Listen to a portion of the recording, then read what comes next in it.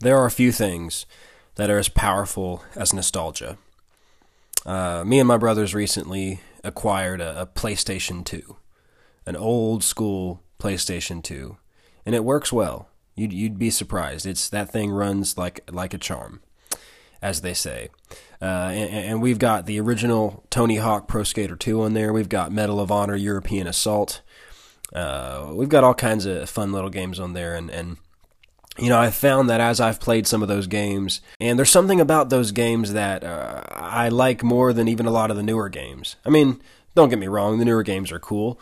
Their graphics are awesome, but there's something on these older games, even back to NES, Super Mario, and Nintendo 64, and PS1, PS2, these old games that I used to play, because the value of it is not just about the graphics, it's not just about what's the latest and greatest, it's nostalgia. It's the memories I have attached to it. And a lot of times we tend to be more attached to things because of what they remind us about the past, what they remind us about the good old days. It's not that they're the best thing out there. It's not that they're the highest quality. It's not that they're the most beneficial. It's that we just can't seem to shake this nostalgic thing that we love what came from the past. And that's not necessarily a bad thing, but I want to talk to you today about what it means to have eyes to see the new thing that God is doing. Hello, my name is Benjamin Pace, and this is the No Content Podcast, the podcast that I started because I wanted to have a podcast before everyone does. We have no content for ducks.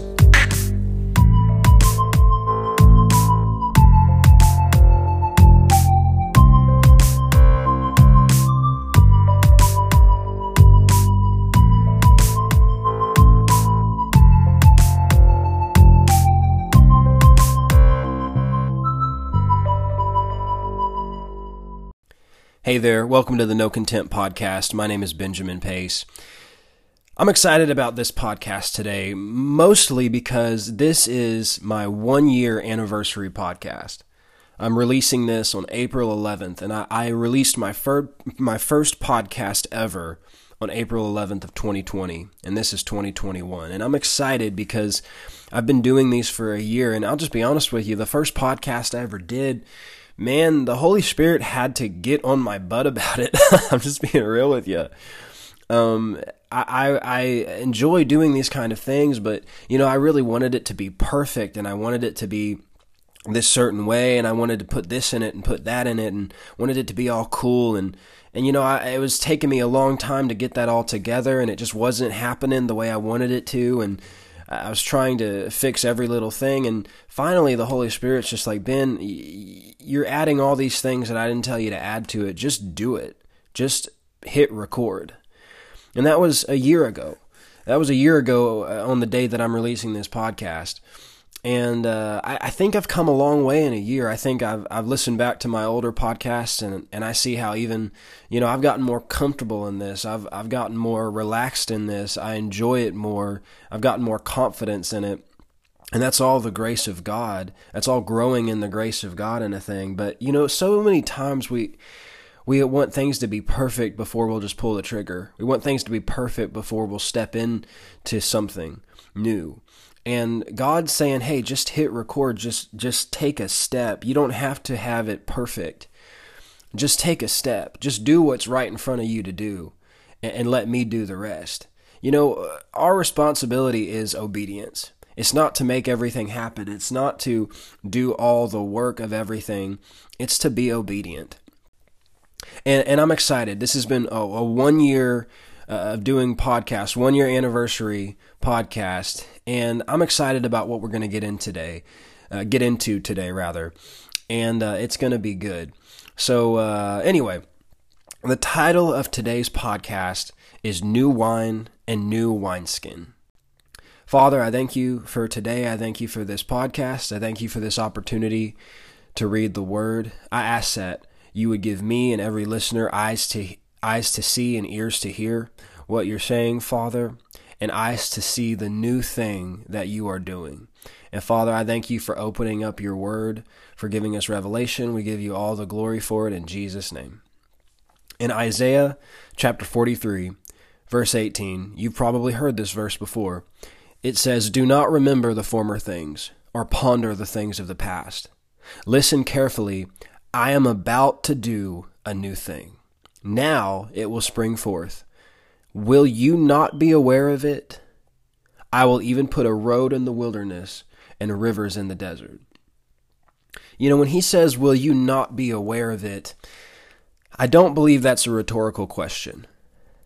I believe he is literally asking, will you or will you not be aware of it? I see this as it's a choice. I believe that this is God saying that I'm doing a new thing. You're either going to be mindful of it, you're either going to be aware of it, or you're not.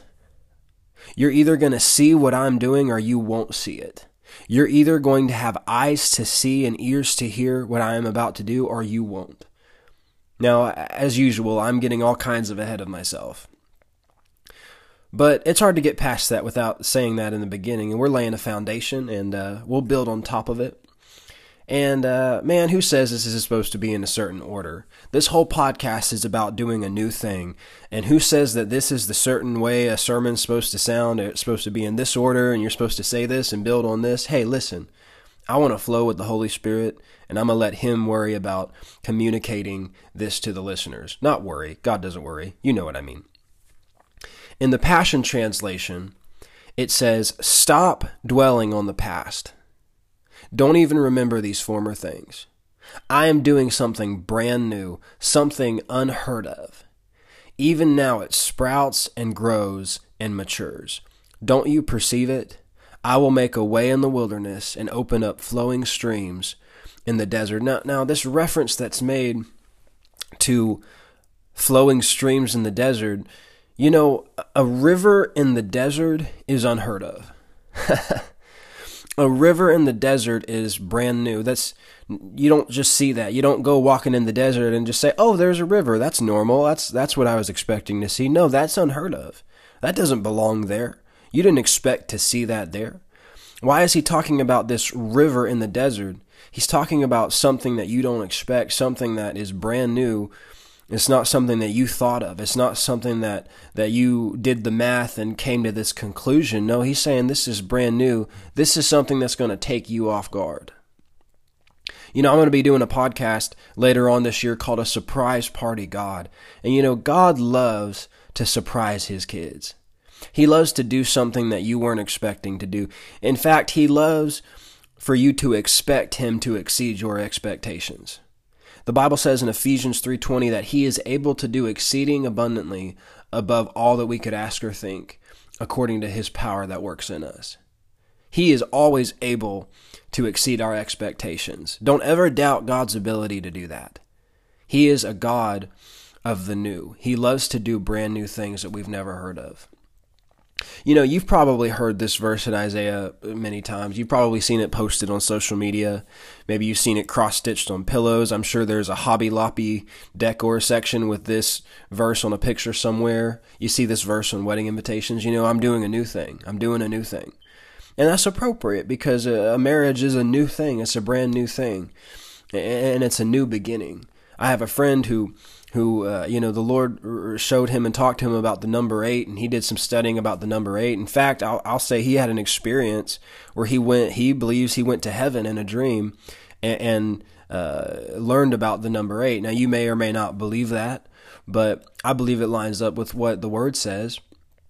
But whether you do or not, he talks about how the number 8 represents new beginnings in the Bible.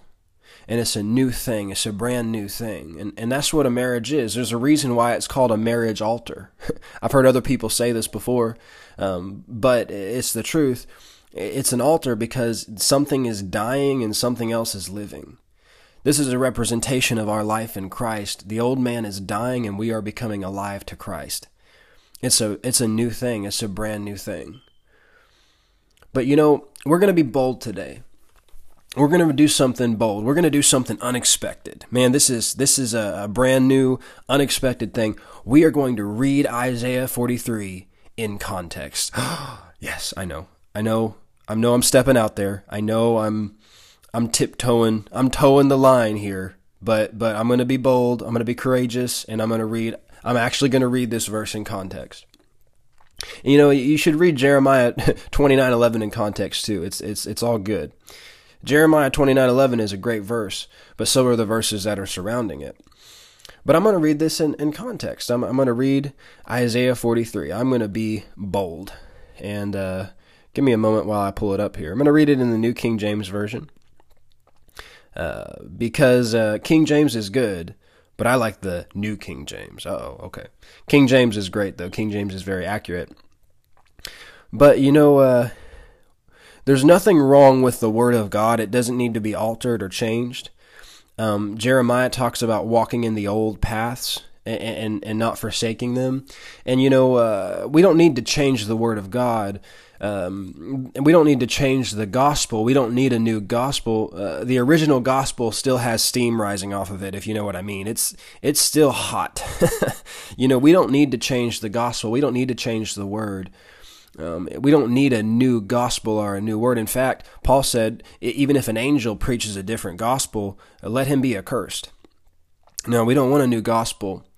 But that doesn't mean that God isn't doing a new thing in our lives and doesn't have new ways and methods of doing things in our lives. He wants to do a new thing. In fact, the gospel is the new covenant. It is the new thing that Jesus came to bring. You know, Jesus gave us a fresh way of looking at the Old Testament. He gave us a fresh way of perceiving the Old Testament. We're about to get into this, but you know, he said that the Pharisees did not have eyes to see or ears to hear. He corrected the way we were seeing and hearing the word in the Old Testament. So the Holy Spirit will give you a fresh way of looking at things, a fresh way of seeing things, not altering, not changing, not removing the integrity of it, but He will help us to see things in a bigger picture because our minds are so limited. 1 Corinthians 13 tells us that we know in part. We only see a part. But Jesus is the perfect, clear image of the Father. And if we want to see clearly, if we want eyes to see, we have to look at Jesus. If we want eyes to see anything in the Bible, we have to look at it through the Jesus glasses. We have to look at it through Jesus glasses. We have to look at it through the lenses of Christ if we want to have a clear vision of any part of the Scripture, of any part of the Word of God, because He is the Word made flesh, and He is the perfect image of the Father. You know, in context, Isaiah 43 says this, "But now, thus says the Lord who created you, O Jacob, and He who formed you, O Israel, fear not, for I have redeemed you. I have called you by your name. You are mine." You know, I don't know if you've seen the show The Chosen. I absolutely love that show. I believe it's anointed. I believe it's so good. I can't watch it without tearing up. In the first episode, it shows Jesus ministering to Mary Magdalene. And of course, you can say, well, they took some liberties. Yeah, they did. But at the same time, they were still faithful to the Word. And they were still, everything that they used, they got from the Word. And yes, sure, they may have put this timeline here and filled in this blank, but they used the Word to do it. And you can ask the Holy Spirit to help you rightly divide some of these things. And it's good to go through and read the Gospels yourself. But I love how Jesus says this verse to Mary Magdalene in that show. He says, "I've redeemed you. I've called you by your name. You are mine." You know, Mary Magdalene, the Bible tells us that she had 7 demons possessing her. And Jesus cast those demons out of her, and she became a follower of Christ. She was redeemed by Jesus. The old things passed away from her, and she was given a new life in Christ. And I like that they used this verse in that show. I believe that Jesus he knew the Word. He was the Word, and He lived and breathed the Word. So I don't think it's a stretch to say that Jesus would have quoted this verse. But it says this in verse 2, "When you pass through the waters, I will be with you, and through the rivers, they shall not overflow you. When you walk through the fire, you shall not be burned, nor shall the flame scorch you. For I am the Lord your God, the Holy One of Israel, your Savior. I gave Egypt for your ransom, Ethiopia and Seba in your place. Since you are precious in my sight, you have been honored, and I have loved you. Therefore I will give men for you and people for your life. Fear not, for I am with you. I will bring your descendants from the east and gather you from the west. I will say to the north, give them up, and to the south, do not keep them back. Bring my sons from afar and my daughters from the ends of the earth.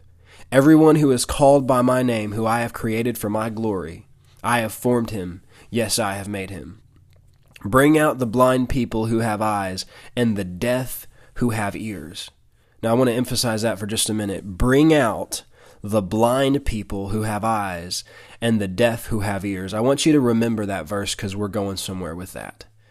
The blind people who have eyes, and the deaf who have ears. He says, let all the nations be gathered together, and let the people be assembled. Who among them can declare this, and show us former things? Let them bring out their witnesses, that they may be justified, or let them hear and say it is truth. You are my witnesses, says the Lord, and my servant whom I have chosen, that you may know and believe me, and understand that I am he. Before me there was no God formed, nor shall there be after me. I, even I, am the Lord, and besides me there is no Savior.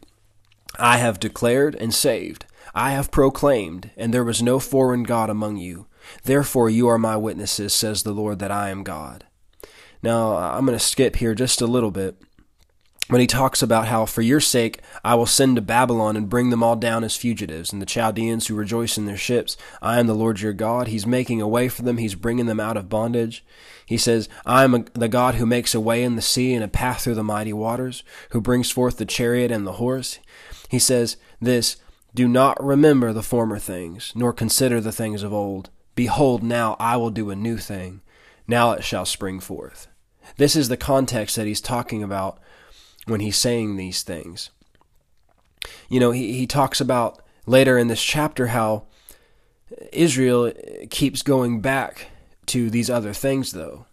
Going back to these old sins, these old ways of thinking. He says this, you have burdened me with your sins. You have wearied me with your iniquities. And then he says this, I'm the one who blots out your transgression for my sake, and I will not remember your sins. In other words, he's saying that I'm trying to blot out and put away these sins, but you keep going back to them. You keep bringing them up. Uh-oh. You keep bringing up your old sins. You keep talking about it. I'm the one that blots it out. I'm the one that puts it from you, but you keep bringing it back up. You keep being mindful of these things. And he's saying, forget the former things. Now, I'll say this. I've talked about my testimony on this podcast. I've talked about the things I've done and the things I've seen. And, we're not supposed to forget where we've come from. We're not supposed to forget where God has brought us. It's good to not have selective memory. It's good to remember, hey, God brought me out of this and he did this, and it's a testimony that gives glory to God. But so many people are still clinging to the past. So many people are still clinging to the old things. So many people are still staying in this rut, this cul-de-sac of going over and over the past. Shame and condemnation is the very thing that'll keep you bound to a sin. Shame and condemnation, this identifying with something, is the very thing that will keep you bound to that thing. Have you ever struggled with something or ever had an issue and every time you messed up in that area, you said, oh man, I did it again. I did it again. Oh man, I messed up again. Oh, I went off again. I said the wrong thing again. I got angry again. I cursed again. I did this. I did it again. Why? Because you're keeping a tally. You're keeping this list of all the times you've done this wrong, and you're identifying with that. But see, God is saying, hey, as far as I'm concerned, this is the first time we're dealing with this issue because I've already blotted out your transgressions. I've already blotted out this. And he says, you've wearied me with your sin. Why? Because they keep bringing it up. It's annoying to God when we keep bringing up how unworthy we are because of our past, when God's saying, I've removed your sin from you as far as the east is from the west. What else do you want me to do? Isn't it interesting that God can get annoyed? He can get weary. God, these things irritate God when we keep bringing up the transgressions that he's blotted out. It's good to tell our testimony. It's good to remember where God has brought us from. But we've got to get out of this mindset of identifying with our past sins. We're either a new creation in Christ or we're not. We're either a new creature or not. And even if people want to try to bring up your past, you don't need to be moved by what people say. You need to be moved by what God says. And God has forgotten your past. Now, some other people may still judge you because of your past. You can't control that. But you got to make up your mind, no, that's not who I am. That old man, that old woman is dead and gone. It's put away from me, and I'm not identifying with it anymore. God's not mindful of it, and I'm not going to be mindful of it either. Because that's a cycle that'll keep you bound to the same things if you don't get rid of that identifying, that sin consciousness mentality. Like I said, it's good to know where God brought us from. But God has always dealt with this kind of thing when he's trying to bring something new into people's lives. And he's always had to deal with people continuing to look back while he's trying to do something new. You see this with Israel and Egypt. The Israelites, God's bringing them through the wilderness. He's doing a new thing. He's trying to bring them into the promised land, and they kept looking back to Egypt. And they had such a selective memory of how comfortable and how good it was in Egypt, because that was in their soul. And they had a selective memory. Satan will try to bring memories to you from the past of sin and things that you did, but he'll only bring you the highlight reel. He won't remind you of all the bad things that happened. He won't remind you of all the fear and anxiety you dealt with. He won't remind you of all the things that tormented you before you came to the altar of Christ and got free and set free from those things. No, he'll try to bring back these memories, and it's selective. Oh, this was so good. This was so great. If it was so great, why were you still depressed back then? You know what I mean? What is it about the past that tries to suck us back in so much? Maybe it's a past hurt or something like that tries to just cling to your soul. Or maybe it's even a good memory. But we always do this thing where we cling to the former things. We look back. Now, there's nothing wrong with good memories. We thank God for good memories. We thank God even for the history we have with him. I mean, the Bible talks about how we should tell our children of the things that God has done for us in the past so we don't forget. And we should remember history is a good thing. We want to be mindful of history. Listen, it's foolish to try to get rid of history, whether we like history or not, because if we get rid of history, we can't learn from it. It's foolish to get rid of history books and cut this out of history and get rid of this thing. That's foolish. We're not supposed to do that. We need to learn from our history, and especially our history with God. We want to remember what God has done for us. We want to know how far God has brought us, praise God. And we should not forget where we came from. We see this in Deuteronomy 8. It talks about don't forget where God has brought you from, lest you be lifted up in pride. But the problem is when we let our attachment to the past keep us from moving forward. I've said this before. I don't want to burn the bridges that brought me where I am. But that doesn't mean I'm not going to continue to build bridges to where I'm going. We're not trying to cut off the past. We're not trying to cut off what we've learned. We don't need to throw out the revelations that we have from the Word. Like I said before, the gospel hasn't changed. It's still hot off the press. And revelations that God has given to the generations before us, it's foolish to try and discount those things and say, oh, well, that's the Moses generation, but we're the Joshua generation. Yeah, but if it wasn't for Moses, Joshua wouldn't have even been there. Come on, we forget that kind of stuff. If it wasn't for what Moses did, if it wasn't for Moses' obedience to God, Joshua would have still been laying bricks.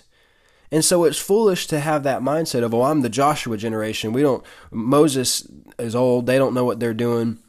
We're going to do a new thing. Yeah, but don't forget where you came from, baby. If it wasn't for the Moses generation, you wouldn't even be here.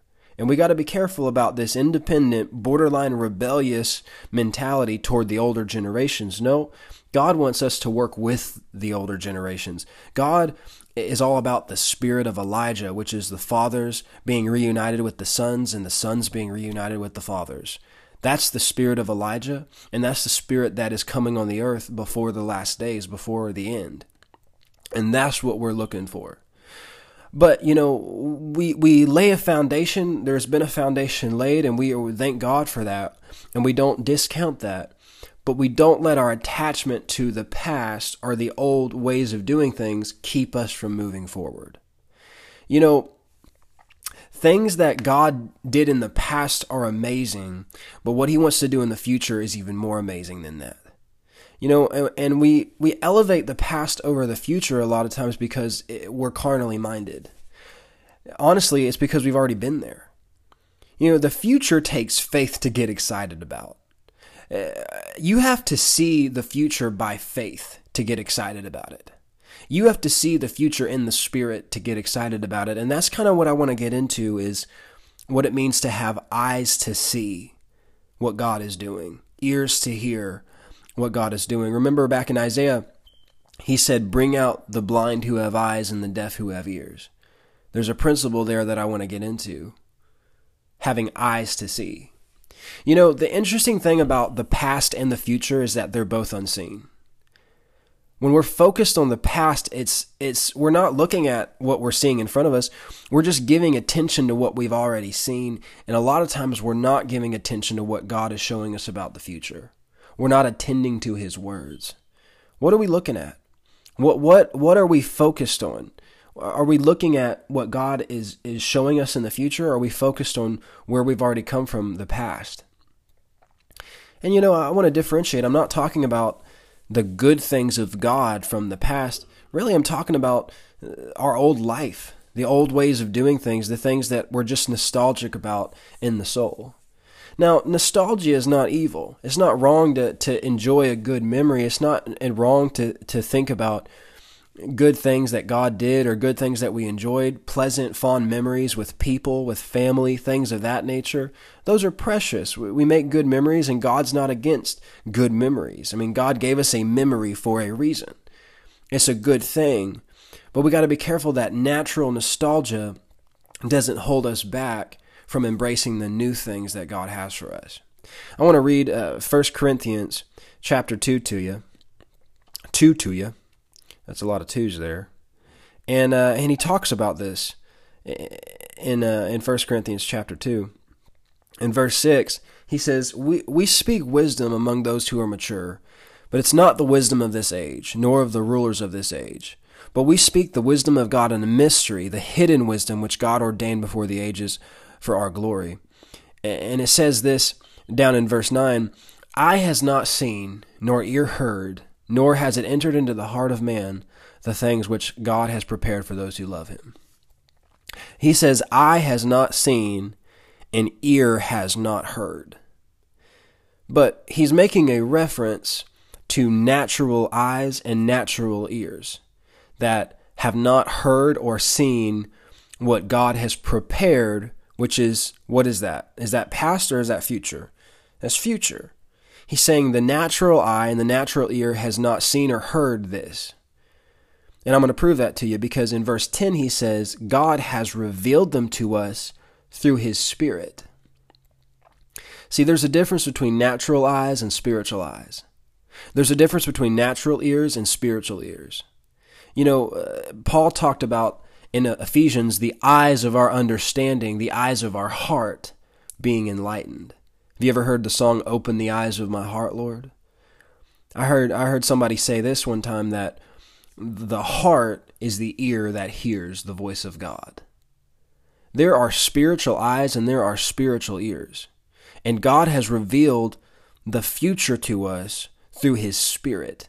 But here's the thing, do you have ears to hear it? Do you have eyes to see it? Like Isaiah said, will you be aware of it or will you not be aware of it? He says, for the Spirit searches all things, yes, the deep things of God. For what man knows the things of a man except the Spirit of a man? Even so, no one knows the things of God except the Spirit of God. Now we've received the Spirit of God, not the spirit of the world, that we may know the things that have been freely given to us by God.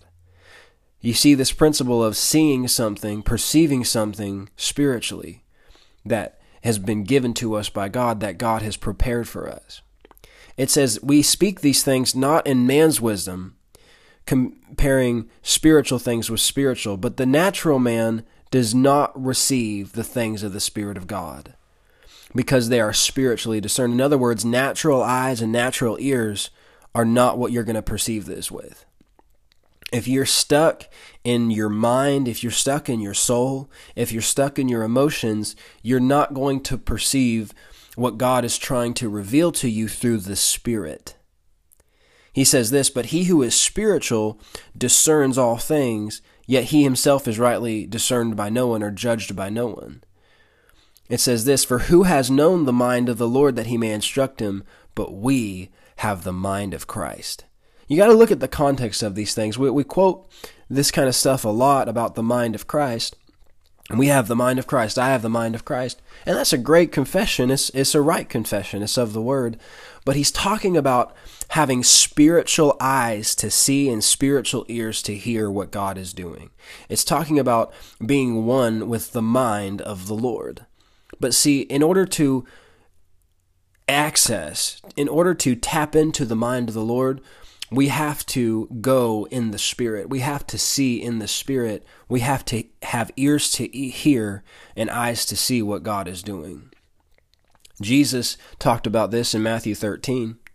In verse 12, he said, for whoever has, to him will more be given, and he will have an abundance. But whoever does not have, even what he has will be taken away from him. Therefore I speak to them in parables, because seeing they do not see, and hearing they do not hear, nor do they understand. And in them the prophecy of Isaiah is fulfilled, which says, hearing you will hear, and shall not understand, and seeing you will see and not perceive. For the hearts of this people have grown dull. Their ears are hard of hearing, and their eyes they have closed, lest they should see with their eyes, and hear with their ears, lest they should understand with their hearts, and turn, so that I should heal them. You know, a lot of people are still struggling to receive healing because they won't see what God is trying to show them, and they won't hear what God is trying to say to them. But Jesus said this, blessed are your eyes, for they see, and your ears, for they hear. He's saying your eyes are blessed and your ears are blessed because you are perceiving what I'm trying to say to you. You are seeing and hearing the new thing. See, Jesus was showing them a fresh way of seeing things and hearing things, but so many of them didn't have eyes to see it or ears to hear it. But the disciples did, and he said, you're blessed because of it. There's a blessing that comes from perceiving what God is doing. Proverbs 20, verse 12 says this, ears to hear and eyes to see, both are gifts from the Lord. Let me ask you this. Do you have eyes to see and ears to hear the new thing that God is doing? Will you be aware of it, or will you not be aware of it? Here's a question for you. What lenses are you looking at your future through? What glasses are you using to look at your future? You know, a few months ago, I have a friend who needed some new glasses, and some people pitched in to bless him and to buy him some new glasses. And my sister used to work at a vision clinic, and so I drove him to the vision clinic to get his new glasses. And he was getting, his old glasses were broken. They would fall off his face. They didn't have any of the things that go around your ears. They would just sit on his nose, and they just weren't good at all. And he just needed some new glasses. And so I took him, and he was picking out his new glasses. And while I was sitting in the waiting room as he was getting his eyes examined, I heard the Holy Spirit speak to my heart. And he said, Ben, Cameron's not the only one getting new glasses today. He said, I'm giving you new glasses too. He said that you've been looking at some things through the lenses of fear and of the past and what you know. And then he brought up to me Psalm 34. He said, oh, magnify the Lord with me, and let us exalt his name together, because he delivered me from all my fears. You know, lenses magnify and they clarify. And what we magnify becomes bigger to us. I talked about how Jesus is the perfect image of God. When we look at Jesus, it's like putting on glasses that help us to see clearly. It magnifies who God is, and it clarifies who God is. Jesus magnified the Father. Oh, come on. You think about that. We always talk about, oh, let's magnify God. Let's magnify God. But magnifying God isn't just saying something in church or raising your hands. It's how you live. Oh, come on. Is your lifestyle magnifying the Father? Is your lifestyle magnifying Jesus? Are you making God bigger to other people? Oh, come on. Are you making Jesus clearer to other people? That's how you truly magnify the Lord. And if we want to magnify God, that means our life is a reflection of Him, and people are seeing Him more clearly, and people are seeing Him in a bigger way because He's manifesting Himself through our life. But He said, I've delivered you from all your fears, the things you were afraid of from the past, the things you were worried about. I've delivered you from that. But what glasses are you looking through? I've heard people say, oh, well, we shouldn't confess, that this is my fear, because that's like owning it. We shouldn't confess, my fear. Well, I understand there's a principle about not owning things. I wouldn't want to claim a disease or a sickness or something like that. But, God didn't miss it when He wrote this verse through David. He said He delivered me from all my fears for a reason. We got to be careful about making faith confessions that contradict the Word of God. No, there's a reason He said my fears. It's because these are the fears that are personal to me. It's one thing for me to be afraid collectively with things that affect the whole world, but real fear is when it gets personal. It's one thing to be afraid of the virus, but real fear is when it starts affecting your job or your family. That's something that it gets personal. And those are the things that the devil really goes for.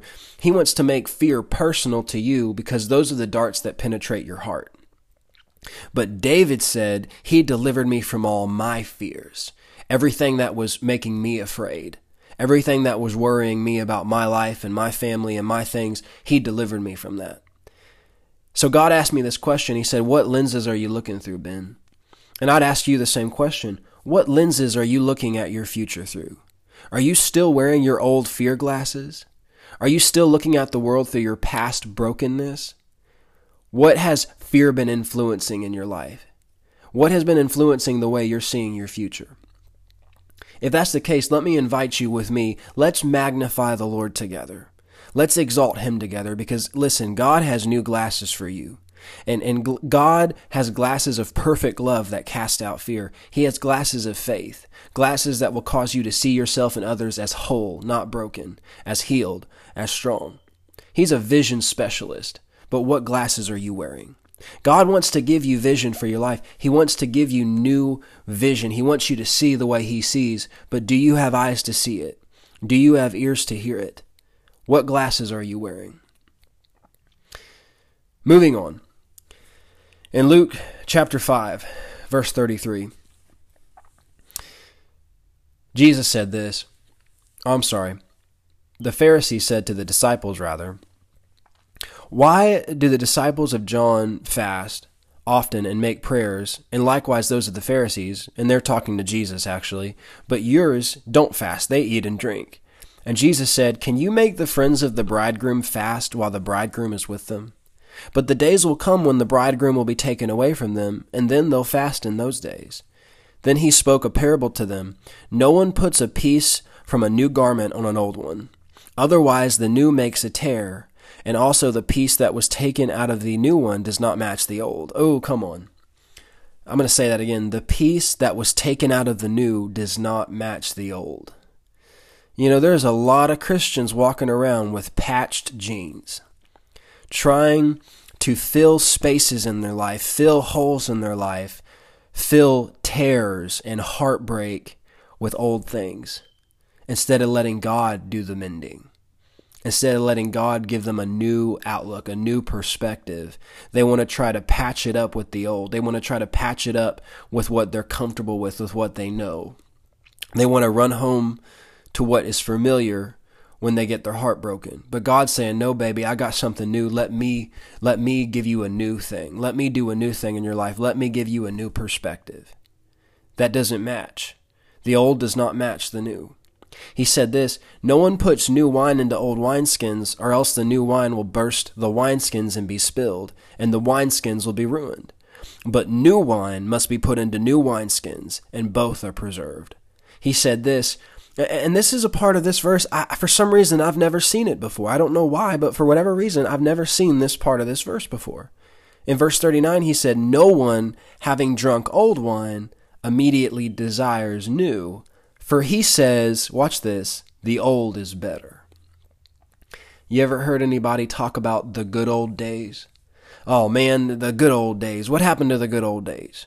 I've done this. I've done this with music. I've complained on multiple occasions about the new music, about how music is these days. And I'm a 2000s baby. I'm a millennial. I grew up on Matchbox 20 and Three Doors Down and all these things. I grew up, when music still was not so electronic and it felt more raw. And I grew up at a different era of music, and I've expressed that many times that I miss when music was real. And you hear this same kind of thing with the older generations. Oh, what happened to the good music in the 70s and the 60s? What happened to these things? Remember when cars were made this way? Remember when this was this way? Remember this? Remember that?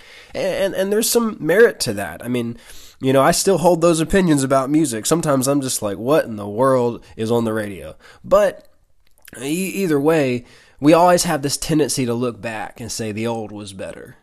The old was better. And there's some principles in that. Sometimes the old was more genuine, more authentic, and the new stuff has just been so genetically altered, so to speak. It's been so robotic. Sometimes it's just annoying. But at the same time, we've got to watch that mentality of always looking back and saying, oh, that was the good stuff. That was the good old days. That was the good wine. Because God says, I'm doing a new thing. I'm doing a new thing. Watch this in the Passion Translation. He says, "Who pours wine into an old wineskin? If someone did, the old wineskin would burst and the new wine would be lost. New wine must be poured into new wineskins." Watch this part though. "Yet you say the old ways are better, and you refuse to even taste the new wine that I bring." So many people are stuck in the old. And it's true. There were some good things about the old ways, the old days. But if we always have this mindset that the best is behind us, the best we're ever going to see and hear and know was already done, we already maxed out, we already capped out, and it's all downhill from here, that's a dangerous mentality, because God's like, I'm doing a new thing. I'm making new wine, but are you not even going to taste it? Are you not going to have eyes to see it? Are you not even going to entertain that the best is still yet to come because you think the best was behind you? These are having carnal, limited eyes, carnal, limited ears. It's being carnally minded, not spiritually minded. It's having dull ears and eyes that can't see. I'm one of those people that I'm very nostalgic in a lot of ways. I like memories. In fact, me and my siblings have these things we call pages of life. And what it is, it's a memory that's attached to a song or attached to a smell or something we did or something we ate. And we kind of call them pages of life. And, maybe we'll be in the store and we'll hear that old song, and at the same time we'll drink that, soda that we used to drink, and it'll just bring back this memory, and we're like, oh man, remember that? It was a page of life, That's what we call them, pages of life. And it's like if we had a metaphorical scrapbook with all these things that are memories. And there's nothing wrong with that. That's not evil. That's not wrong to look back and say, oh, that was awesome. Remember that? But the danger in that is when we let the old memories and the old attachments keep us limited from stepping into the new and keep us from seeing and hearing the new, because we're so obsessed with the past. All we do is praise the past. All we do is talk about the past. We spend all our time talking about how good it was, and we miss the new thing that God is doing. That's when the danger is when we're being limited by the nostalgia of our souls. I like to go to flea markets. I was at a flea market with my little brother the other day, and it's fun to look at the things in flea markets. It's fun to look at all the old items and all these old things. I like to read, Western novels from the 70s. I like older movies. It seemed like a lot of that stuff was better quality. I love Jimmy Stewart movies. I love John Wayne movies. I like these old things because they were good, they had value, and I enjoy old sermons. I enjoy old teachings from the 60s and 70s. They're good, and they're music. It's good stuff, and we don't want to throw that out because we learn from those things, but we got to be careful about getting so focused on the past that we miss out on the new. So many people love flea markets because nostalgia is one of the best marketing tools. You think about it. In marketing and TV and commercials, people use nostalgia to draw people in. And it works. People love nostalgia. That's why bands, every so often will do a 20th anniversary album or something like that, because they'll bring back the old, and we love that. And there's a principle there that's true. And I'm not saying that's wrong. But it's wrong when we get so caught up in the past that we won't look to the future. And when we believe that the best was back then and it's not ahead of us. Because it takes faith to believe the best is yet to come. I just sold a guitar online. I like to buy guitars and redo them, remodel them, restore them and sell them. And I sold an old Stella guitar, and the person who bought it said, I bought this for nostalgic reasons because I had one just like it back in the 70s. And people do that. People buy things for this nostalgic value, the sentimental value. And there's nothing wrong with fond memories. But let me ask you this. Are you living in the past? Are you still carrying wounds from the past relationships? Or are you allowing them to affect your current ones? Let me ask you this question. Why do we always try to pour new wine into old bottles? Why do we try to mix the old with the new? Why do we try to fit today's feet into yesterday's shoes? We're supposed to grow. We're supposed to move on.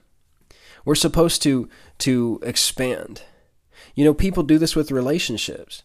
People will always compare their current relationship with a past relationship. Maybe they had a spouse that died, and then they'll get remarried, but then they expect this new spouse to be like the old one, and that's a totally different person. And yes, it's sad that they lost their first spouse. That's tragic, but you're in a new season of life. If you keep trying to live in the past and fit that person into who's a triangle into a square hole, you're going to be frustrated. You're going to be limited. People have problems in relationships, and they try to bring, the expectations, either positive or negative, into their current relationship. This is why I talked about how marriage is an altar. Marriage is an altar because you've got to crucify everything before that altar. You've got to crucify your expectations of what is the perfect this or perfect that. You've got to crucify that tendency to flirt and talk to other people. You got to crucify your single life to step into married life. That's why it's an altar. And to step into something new. It's a sacrifice, but it's worth the trade. It's worth it. And it's just like this with God. We have to crucify our old life, but it's worth it. Because what we are gaining is so much more valuable than what we are letting go of, but we have to have eyes to see it. We have to have eyes to see what God is doing. Are you asking God for new wine and holding on to your old wine bottles? Are you trying to recycle the past into your future? God has something fresh for you. God has something new. We're not supposed to have recycle bins of our memories that we try and attach them to every new thing that God is doing. Like I said, there's nothing wrong with good memories, and we're not to throw away what God did in the past and act like it doesn't matter. What God did is eternal. What God did lasts forever. No, that's not what I'm saying. But so many things that are just a part of our humanity, just a part of who we are, God says, hey, it's time to move on. Like Matt Carney's song, it's time to move on, moving on. It's time to move on. Before I close, I want to talk for just a minute about John chapter 2. And, in John chapter 2 is when Jesus turned the water into wine. And, this was Jesus' first public miracle. And, Jesus, Mary came to Jesus and told him about it. And he said, "Woman, my time has not yet come." But obviously something changed because he ended up doing something about it. And she said, "Whatever he said, do you do it?" And he said, "Take these stone jars of water," which were purification jars. There were stone jars because the stone is pure and it couldn't be contaminated. And the purification water represented cleansing away the old. And this is the water that Jesus turned into wine. Back in the Old Testament, we see how there was the pool that the Israelites were drinking out of, and they called it Mara, which means bitter because it was poisonous. They couldn't drink it. But Moses threw a branch into the water, and it says it made the bitter water sweet.